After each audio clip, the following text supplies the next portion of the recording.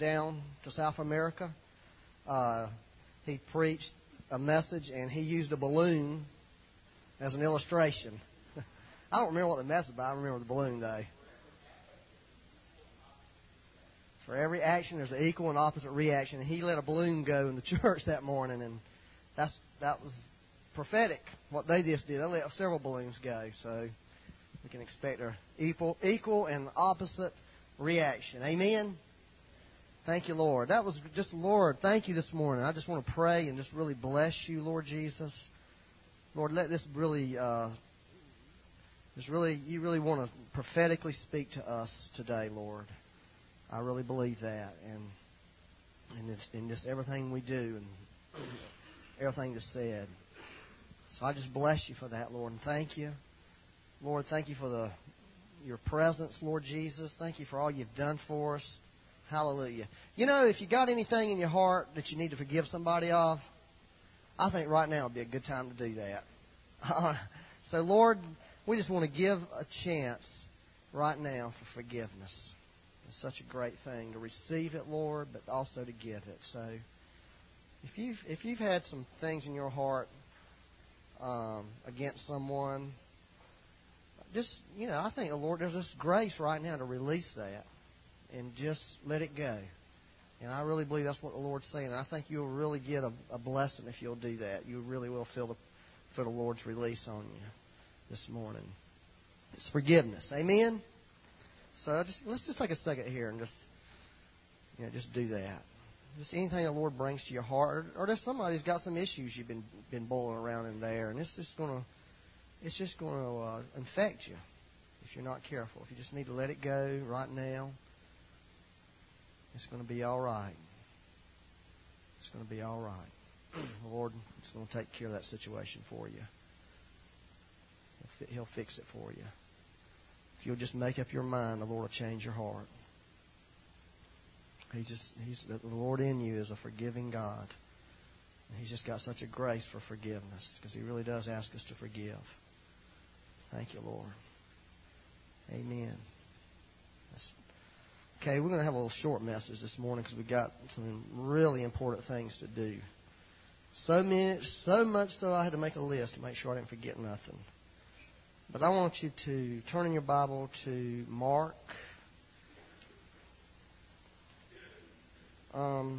This is interesting. Mark 11. This week in the paper, there was an ad, or not an ad, but an article about callers dialing for God get South Carolina's couple's phone.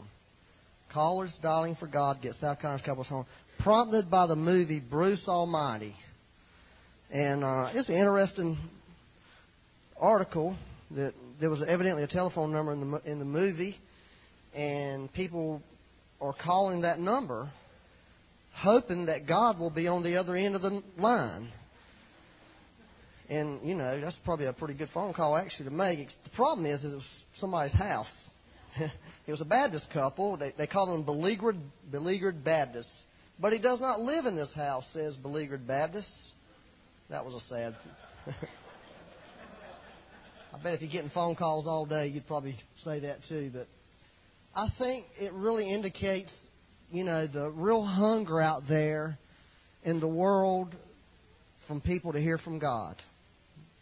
Is that right? I mean, people are going to do something like that thinking that could happen. People are hungry to hear from God. They really are. And, I'm hungry to hear from God. Aren't you?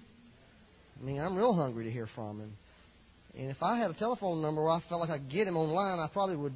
I would call that number immediately. I would run from here and go call that number. So I want to read Mark 11, verse 1 through 6. It says, "Now when they drew near Jerusalem to Bethphage and Bethany at the Mount of Olives, He sent two of His disciples. And He said to them, 'Go into the village opposite you, and as soon as you have entered it, you will find a colt tied on which no one has sat. Loose it and bring it. And if anyone says to you, "Why are you doing this?" say, "The Lord has need of it," and immediately He will send it here.' So they went their way and found the colt tied by the door outside on the street, and they loosed it. But some of those who stood there said to them, "What are you doing? Loosen the colt." And they spoke to them just as Jesus had commanded, so they let them go. If you remember, 2 or 3 weeks ago, I talked to you and I read the scripture to you, and the word there in verse 4 in the King James Version of the Bible, it says they found the colt in a place where two ways meet. Y'all remember that? In a place where two ways meet. And I talked to you a little bit about this dream I had where I came upon an intersection in the dream.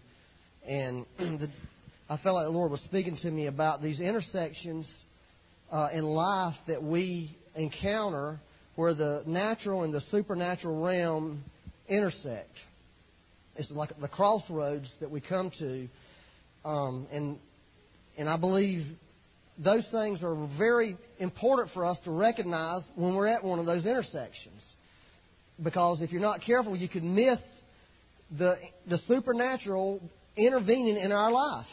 And God really wants the supernatural to intervene in our life. There really is a supernatural kingdom. In fact, one of the prayers that Jesus, the most popular prayer there is in the whole earth, is "Thy kingdom come, Thy will be done on earth as it is in heaven." It is really a prayer that God has asked us to pray, to ask that the kingdom of God, the heavenly realm, the spiritual realm, come into our earthly realm. And, you know, I talked to you about how it's so easy for us to miss these intersections because some of them are not real spectacular. You know, there are spectacular ones, like when Philip was translated in the Bible. It was a spectacular thing that happened that day. But there are not so spectacular things that I believe that are happening around us all the time. And it is those places where we have to really be sensitive to the Lord to know that the kingdom of God is suddenly right there. The spiritual realm is ready to intervene and to manifest itself into the natural realm. And that's one of the things I talked to you about a couple of weeks ago, is one of the ways where we can find that is just through simply reading the Bible, how the Bible really is a intersection. But turn to Matthew 7. I want to show you another one this morning. Matthew 7, verse 21. This is another intersection I think that's really critical for us. It's in verse 21, Matthew 7. "Not everyone who says to me, 'Lord, Lord,' shall enter the kingdom of heaven, but he who does the will of my Father in heaven." Everybody say, "Does the will of my Father." "Thy kingdom come, Thy will be" what? "Done." Thy will be done. See, God is interested in not just us knowing about the will of God. God is very much interested in us doing the will of God. And in doing the will of God, then that's where a divine intersection can happen in our life. As we do the will of God, the kingdom of God, the supernatural realm can break into your life. Amen? And so it's really important. The disciples had to do exactly what Jesus told them to do when He says, "Go to a certain place, and you're going to find a colt there tied," and you had to go to that specific place and do exactly as He asked them to do for them to be able to find that colt. And the colt was like the provision. And that's what, for us, that's what the colt is representative of. The very thing that God has for us in our life, His provision for us, is found in those intersections. It's found there in that place, and we have to do exactly as He says to do to be able to discover His provision, right? That's where it's going to be, right where He said it was going to be. But if we don't do what He told us to do, and when we get there, respond the way He said respond, then we'll miss what He has. Amen? Are you with me? And He goes on and says, "Many will say to me in that day, 'Lord, Lord, have we not prophesied in Your name, cast out demons in Your name, and done many wonders in Your name?' Then I will declare to them, 'I never knew you. Depart from me, you who practice lawlessness.'" In other words, He was saying, because these people didn't have this divine connection with me, He wasn't even involved in what they were doing. It wasn't even coming from His heart at all. It was coming from what they were doing. They were on their own, basically, doing miraculous things, but they weren't doing it in Christ. They were doing it outside of Christ. "Therefore, whoever hears these sayings of mine," verse 24, "and does them," You see, it's not just hearing teaching. It's not just hearing preaching. It's not just hearing it. It's whoever hears them and does them. I will liken him to a wise man who built his house on the rock, and the rain descended, the floods came, and the winds blew and beat on that house, and it did not fall, for it was founded on the rock. That's the key, is hearing the Word, hearing God's will, and doing God's will is what's going to protect you. That's how you build for the storm. That's why so many people collapse and crash when the storms come, because the storms do come. There's no way around that. They come, and your life is going to be tested. What you're doing is going to be tested. Who you are is going to be tested. And if you have built on the rock, built on the sayings of Christ, on what Christ has told you to do in a very objective sense, just by reading the Scripture and what it says objectively that we're supposed to do, and subjectively those personal things that He's put in your heart to do and ask you to do, then when the temptations come, when the storms come, you're going to be able to stand. Because they are going to come, but everyone who hears these sayings, verse 26 of mine, and does not do them, will be like a foolish man who built his house on the sand, and the rain descended, the floods came, and the winds blew and beat on that house, and it fell, and great was its fall. So, if you don't do them, you're going to be in trouble, in other words, putting it quite bluntly and quickly. So here's some principles about the will of God. This is what I want to talk to you. Principles about the will of God. Number one, Jesus made His will clear to His disciples. Okay, this is the first principle that most Christians find. This is opposite of what's taught in the church, pretty much. That God's will is some big mystery. That's really not what the Bible teaches. God wants us to know His will. He wants us to know. He's more committed us for us to know His will than we are committed to knowing His will. We have taught it that it's got to be some mysterious thing that you've got to jump through 97 hoops to find it out and fast for 43 days and, beg, and gravel and crawl around and act like an idiot. And that's just not what the Bible teaches. God wants us to know His will. Because He is not going to hold you accountable for something that He's not going to tell you. If I want my son to cut the grass and I don't tell him to do it, am I going to come home and rant and rave at him like some idiot? Of course not. So God's not going to hold you accountable for things you don't know. Now, God will withhold His will. Okay? There are times He withholds. And there's like three things that I know the reason He withholds. One is protection. Sometimes God wants us to do stuff and He knows we're not going to do it. So He just don't tell you because He knows this is what's going to happen. He's going to tell us and we won't do it, and that's a sin. So He's protecting us from sinning. Another one's timing. He knows, man, if I tell that boy I want him to do that, he's going to go ahead and do it, and it's not time to do it yet. So I'm going to wait till it's time because He knows some of us are very anxious to do what He's called us to do. So if He says, if He just told Luis 2 years ago, you're going to go down and start a missionary training school, heck, he'd already be down there getting just beat all to pieces because he went early. So that's again a protection thing. But God, there is a divine timing connected with God's will. If you remember the wedding where Jesus performed His first miracle, the wedding at Cana, Jesus' mama came to him and said they're out of wine. He was saying, yeah, he wasn't doing nothing at that moment. But a couple minutes later, or however long it was, He was turning water into wine. It could be a couple minutes from now God reveals something fantastic to you. And the third thing that I've known about God's will is God wants to cause us, and when we're pursuing it, it's a dependency thing. We always have to be dependent on the Lord, and He uses it to draw us to Him. So we'll seek God and have a relationship. We need to know God's will about certain things, so we're going to get close to God and talk to Him. Right? I need to know about this, Lord. I need to talk to You about this. So He'll use those three things, protection, timing, and dependency, to get us, when He doesn't show us His will. But generally speaking, normally speaking, God wants His people to know His will. Let's get that in our hearts and get that old teaching that's been taught in the church for years that God's trying to hide everything. We've used that scripture, and I've used it, but it's wrongly used. It's the glory of God to conceal a matter, and it's the glory of kings to search it out. Well, that's a good thing, but God does not want to just conceal Himself from us in a negative sense. Psalm 51, verse 12, uphold me by Your generous spirit. Listen, let's get to seeing God as generous. You hear what I'm saying to you? Too many Christians see God as being stingy and hold back and standoffish, and God is opposite of that. He's generous. He wants to lavish things on us. And the reason we're not experiencing that is because we believe He doesn't want to. I mean, some of the most blessed, successful Christians I know are people who believe God's generous. They just flat believe He is, and somehow or another they walk in this generosity of God. And we need to know that about His will. God is generous with His will. He wants you to know it. So if there's something in your life today that you need to know, you've got to believe that God wants me to know this. Amen? Principle number 1. All right, number 2. Okay. 1 Kings 17.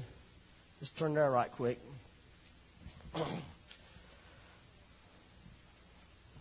Because here's the thing about doing the will of God. You can't do it unless you know it, right?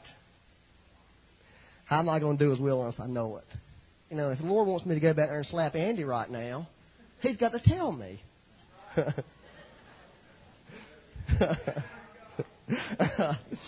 I'm just kidding. See, because Andy's real slim and he might not be able to beat me up if he tried. But I wouldn't go slap somebody that was real big. God would really have to speak something big to me. I'm just kidding. But anyway, all right. This in 1 Kings 17. This I love this because this is Elijah's introduction to us. I mean, this is crazy. This is Elijah, one of the greatest people in the world, prophetically, and this is how he was introduced in the Bible. And Elijah the Tishbite, so there he is, all of a sudden, of the inhabitants of Gilead, said to Ahab, just said that he's a Tishbite of the inhabitants of Gilead. That's who this guy was. It doesn't really tell us a whole lot about him, which is pretty abnormal in the Bible, actually, because most people in the Bible, significant people, it starts telling you who their daddy was and who their granddaddy was, you know, where they were, and, you know, it gives you a lot about their background, but not Elijah for some reason. That's sort of a mystery. Okay, as the Lord God of Israel lives before whom I stand, there shall not be dew nor rain these years except at my word. So here he is prophesying to the king that it's not going to rain for 3 years. Then the word of the Lord came to him, saying, Get away from here and turn eastward and hide by the brook Cherith, which flows into the Jordan. And it will be that you shall drink from the brook, and I have commanded the ravens to feed you there. So he went and did, everybody say did according to the word of the Lord. For he went and stayed by the brook Cherith, which flows into the Jordan. The ravens brought him bread and meat in the morning, and bread and meat in the evening, and he drank from the brook. And it happened after a while that the brook dried up because there had been no rain in the land. So here's the second principle. God usually reveals His will one step at a time. Okay, everybody say one step. You see, here's the way we are about the will of God. We want to know all of it. We want to know every detail, and we want to know where the money's going to be coming in, and exactly what day, and exactly what account it's going to be in before we do a thing. Now, you think about Elijah. This guy was powerful prophetically, and he only knew the will of God one step at a time. You hear what I'm saying to you? One step. Now, here's the way it works. If you're going to really follow the Lord, it's going to take faith. It's going to take you making a step. Here's what you have to do. If I'm walking in this room and it's dark and I'm taking a step, I'm going to feel in front of me. Say I'm feeling here, I'm not feeling anything under me. I realize I can't make that step. You see what I'm saying? That's the way the will of God is. We feel like God's saying, go forward, so I feel there's floor under me. There's something under me, so I can make that step and pull my other foot to me. That's exactly how God expects us to walk spiritually. He'll reveal one thing to you, and then He waits on you to make that one step. If you don't make the step, then you're never going to get to where He wants you to go. You hear what I'm saying to you? And that's why many of us, the will of God is such a mystery, because God's already given us a step to take, but we didn't take it. Therefore, we can never, the next step that's supposed to be there, it's not going to happen for us. It's one step at a time. And let me just say this. If God does give you many steps, okay, about His will, then you're probably going to be in big trouble. You hear what I'm saying? Honestly. It's because there's going to be such a trial and such a difficulty associated with His will. He had to show you all this, just so you'll know this was God. And I'm going to get killed, and there's going to be bombs dropping. So if the Lord's showing you a lot of detail, you need to be afraid. Like, oh, no, trouble's coming. I mean, that's the truth. Trouble's coming, and you needed to know it. The higher the revelation, the more accountability we're going to have. To whom much is given, much is expected. This is a principle. But this is how he did it with Elijah. He said, go to the brook, and you'll be fed there. So he went to the brook. And then the next step, the brook dried up. He didn't know what he was supposed to do then. And it goes on in verse 8. Then the word of the Lord came to him, saying, arise and go to Zarephath, which belongs to Sidon, and dwell there. See, I have commanded a wither there to provide for you. That was the next step. But he did not know the next step until he took the first step. You understand what I'm saying? Which brings up the third principle. This is really important. God's will is normally for a specific place and time. See, the ravens were going to drop the food by the brook. You may have said, or Elijah may have said, well, Lord, I'd really rather hang around over here in Shiloh. That's where I want to be, Lord. But the Lord's saying, but the birds that are going to feed you, they're dropping the food over here. See, a lot of times we feel like we want to be in a certain place, but God's saying, that's not where I want you. See, His will is specific. He does want us to be in a specific place, like He told the disciples exactly where to go and get that donkey. It was a specific thing. And that's where the will of God was at. And there's that specific time aspect associated with it. And now here's the thing about most Christians. Most Christians forget that the scripture that talks about us being bought at a price. You remember that one? Your life is no longer yours. That's real important to remember concerning the will of God, is that God gets to make the decisions about your life. You don't get to make those decisions. And that's what's wrong with many of us, is we're making the decisions. God doesn't have the right. All that hollering just ruined me. Okay? This place that the Lord told Elijah to go to Zarephath, was not even a Christian, quote, Christian place. It was outside of Israel. It was a crazy place to go to. And what was even crazier, it was a widow who, I don't know which one's worse, the ravens or the widow. I mean, none of them really make a whole lot of sense. That's the terrible thing about God's will. It just doesn't make sense sometimes. It's illogical. It's crazy. And when you follow it, you're just going to have to put your logic down sometimes. Okay? Remember this. A place where two ways meet. Say crossroads. You see what that means? The cross. It's going to take the cross for you to find God's will. Meaning you can't do what you want to do, what your flesh desires to do. That's pretty basic Christianity, isn't it? It really is. But everybody's scrambling around to know the will of God when the Lord's saying the cross is the will of God. That's the crossroads. Do what I want you to do, not what you want to do. And I guarantee you Elijah had no interest in going out there and hanging around with these ravens feeding him. Or he had no interest in going down here with some widow person who didn't have anything, was about to die, to take care of him. I mean, I wouldn't blame him. Are y'all with me? Coming to the end. Number 3. That was number 3.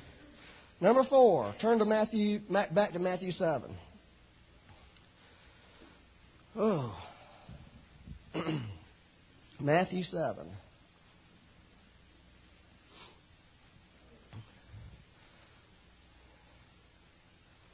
Verse 7. All right, here's great scripture. Everybody knows this one. Ask and it will be given to you. Seeking it and you will find. Knocking it will be open to you. For everyone who asks receives, and who seeks finds, and to him who knocks it will be open.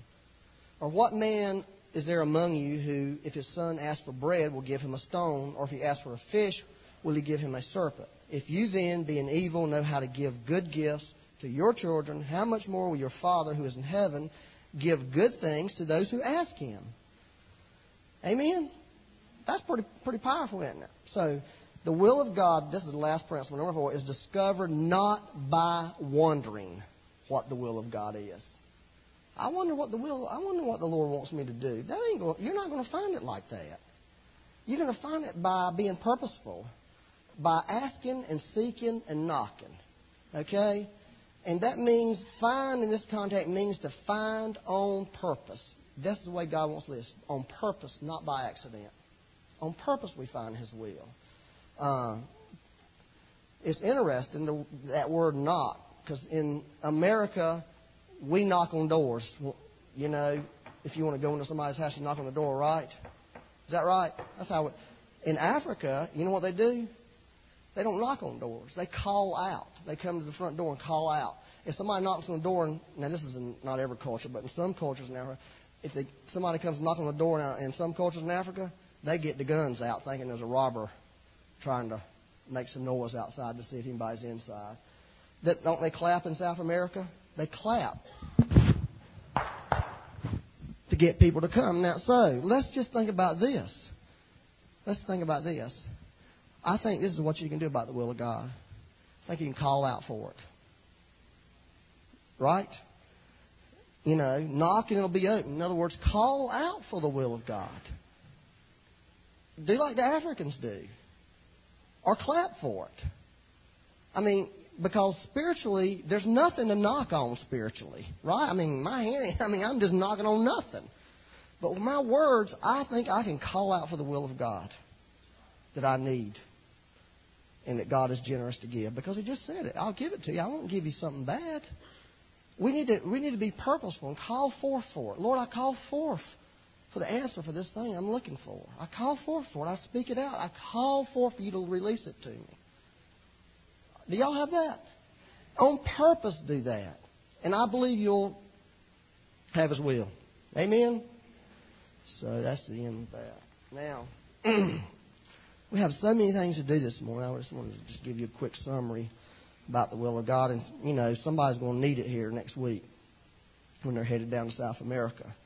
And some others are going to need it while they're headed to Charlotte or to work, you know. All right, the first thing we want to do this morning, Jim, you want to come up. We're going to recognize a couple CSM graduates. That's right. Woo!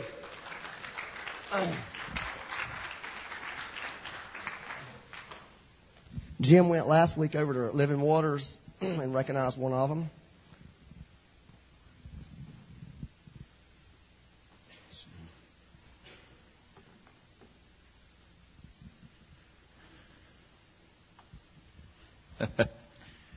Oh, goodness.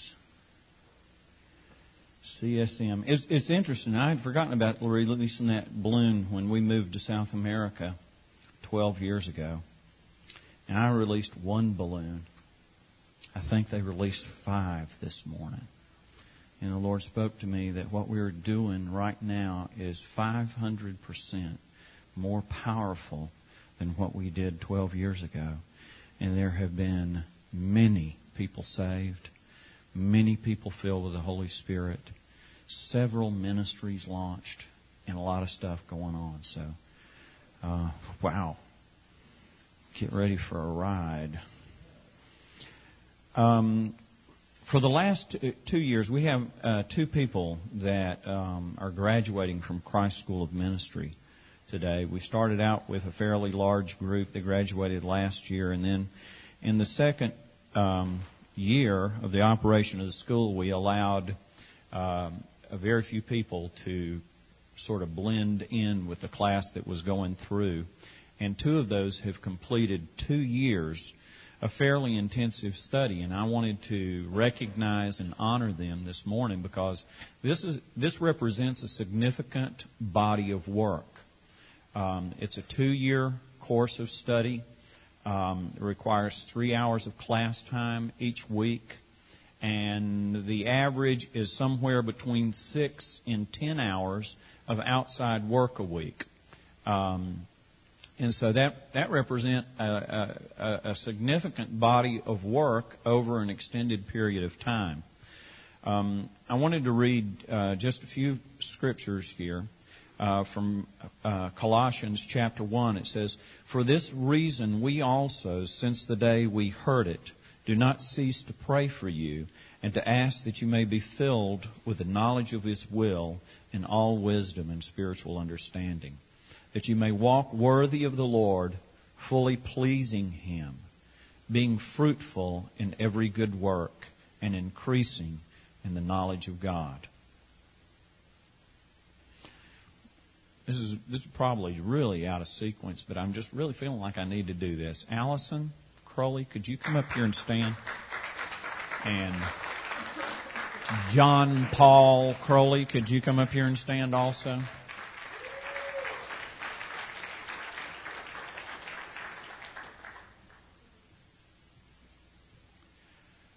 These are the two that are graduating. It's really odd for a father and daughter to go through a course of study together, but I've really seen this, and so I wanted to start reading this scripture over again from Colossians.